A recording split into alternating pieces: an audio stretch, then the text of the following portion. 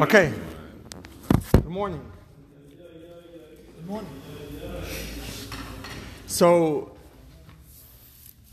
last week we had the Aseret of the Ten Commandments and Har Sinai. The Torah was given, and this week begins, like we discussed in the beginning of the week, a series of a bunch of mitzvahs. The parsha is full of mitzvahs.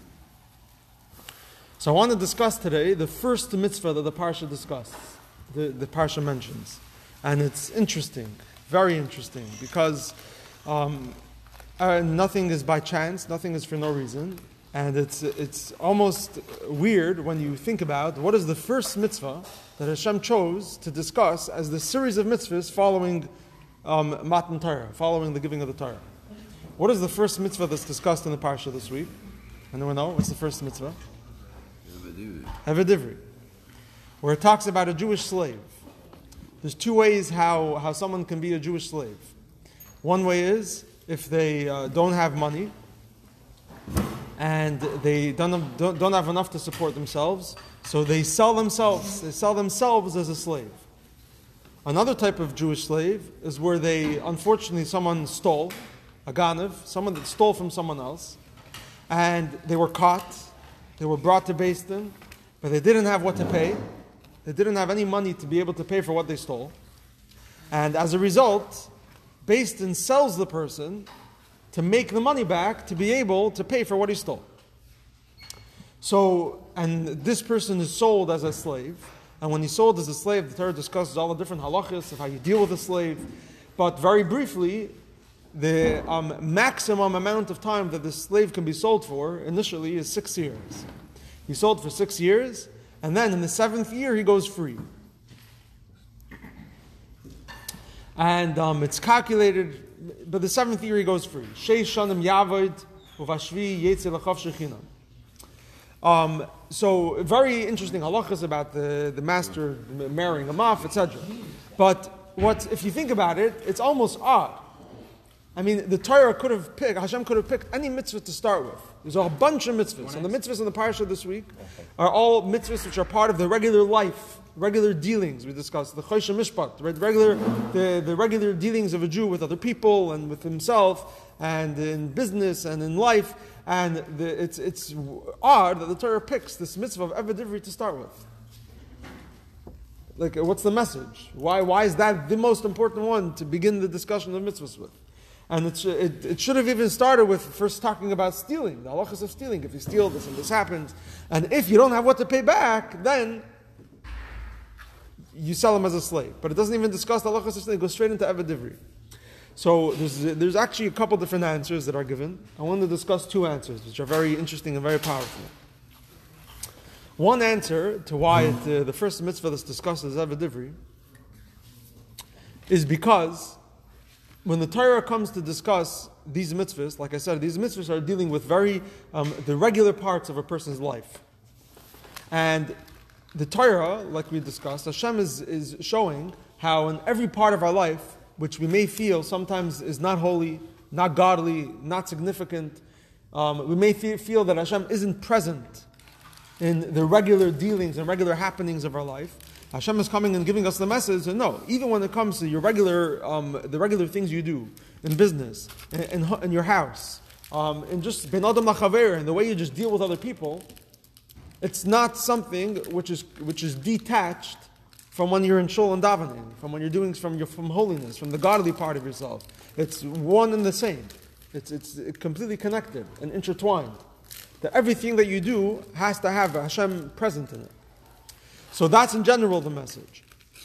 So the Torah wants to give us the following message, that a person may think that it's one thing to say that Hashem is present, and that it's necessary to think about Hashem when I'm an upright human being. I'm doing everything that's expected of me, and I just have to bring Hashem into it more. When I'm living as a regular moral person, and I'm trying to be as honest as I can, and I have to just bring Hashem into it. I have to just make sure that Hashem is more present and I'm thinking about Hashem and I'm doing everything with a godly purpose. But a person that has unfortunately reached places where they're doing things which are inappropriate, when they fall to a level to someone that can steal, where they're completely taking Hashem out of the picture, so to speak. They're stealing from someone else. They're being dishonest. Stealing doesn't necessarily mean actual stealing, going to someone and taking some of their belongings. We know anyone that deals with money and deals with other people, there's many different ways how stealing can happen. Deceiving other people, and it's very difficult sometimes to be 100% honest.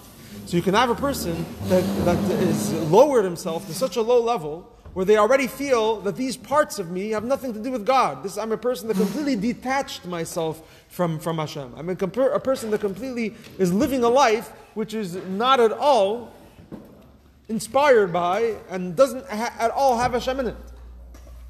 Comes the Torah, and Hashem says, the first mitzvah, immediately following Matan Torah. I just told you that I'm your God.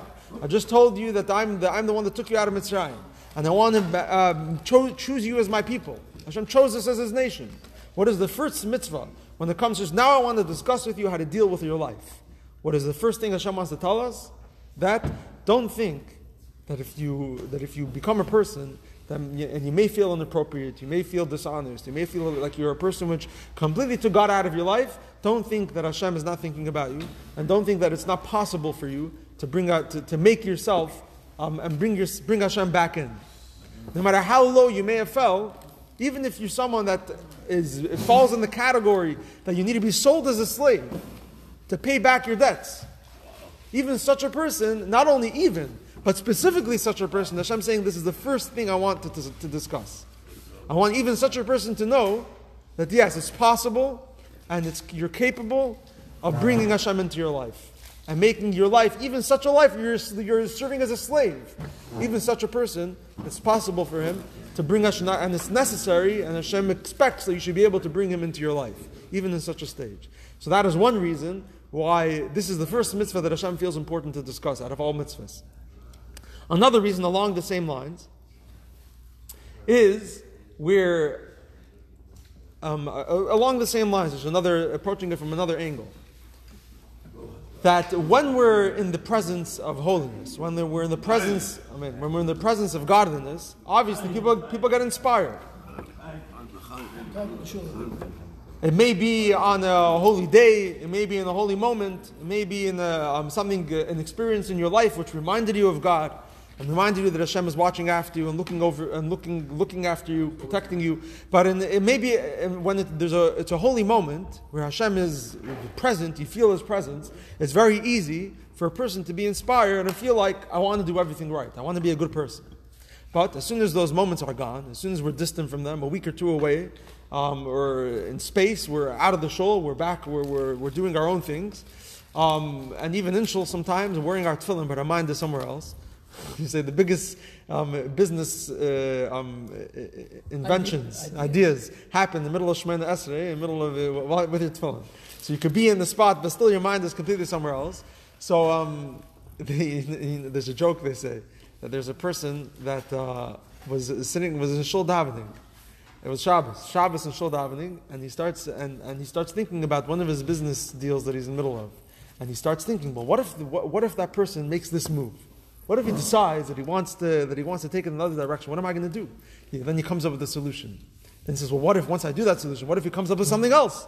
And he starts going on and on and on. Finally, he comes to the end and he's stuck. And he's stuck. He says, no, what if this person does so and so? How would I respond? What am I going to do? This is all in the middle of Shemoneh Esrei. And finally, he comes to the conclusion and he realizes, wait, that person doesn't daven. He doesn't have the time to come up with all of this. So he'd never come to think of this. So when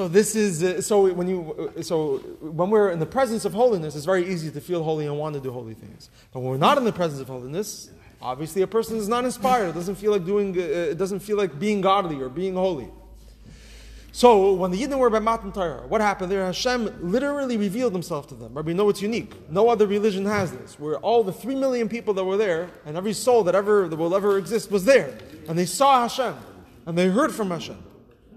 So with such an experience, you could imagine that Hashem is present, everyone's feeling it, everyone's inspired, they feel committed, they feel like this is all I want, this is the truth, this is what's real in life, and this is all I want to be connected to. comes down the line, Parshash Mishpatim, we're already away from Matan Torah, we're no longer in the presence of this great revelation of Hashem. Yes, a person, this is when it happens that a person can fall to be as low as a Ganav that steals, and has to be sold for what he stole to pay back his debt. Stealing, stealing means that you think no one's watching you. The Chachamim explained this, the difference between a Ganav and a Gazlan. A Ganav is someone that steals in secret. He thinks no one sees him. He doesn't realize that, yes, there's one person that's watching you all the time. Hashem. Right? So to be a Ganav, to steal in a way where you feel that, where you convince yourself that there's no one watching you, forgetting that there is one person that's always watching you, Hashem. We're talking about such a person that literally put himself in a place and is doing things in his life, thinking that Hashem is not watching him.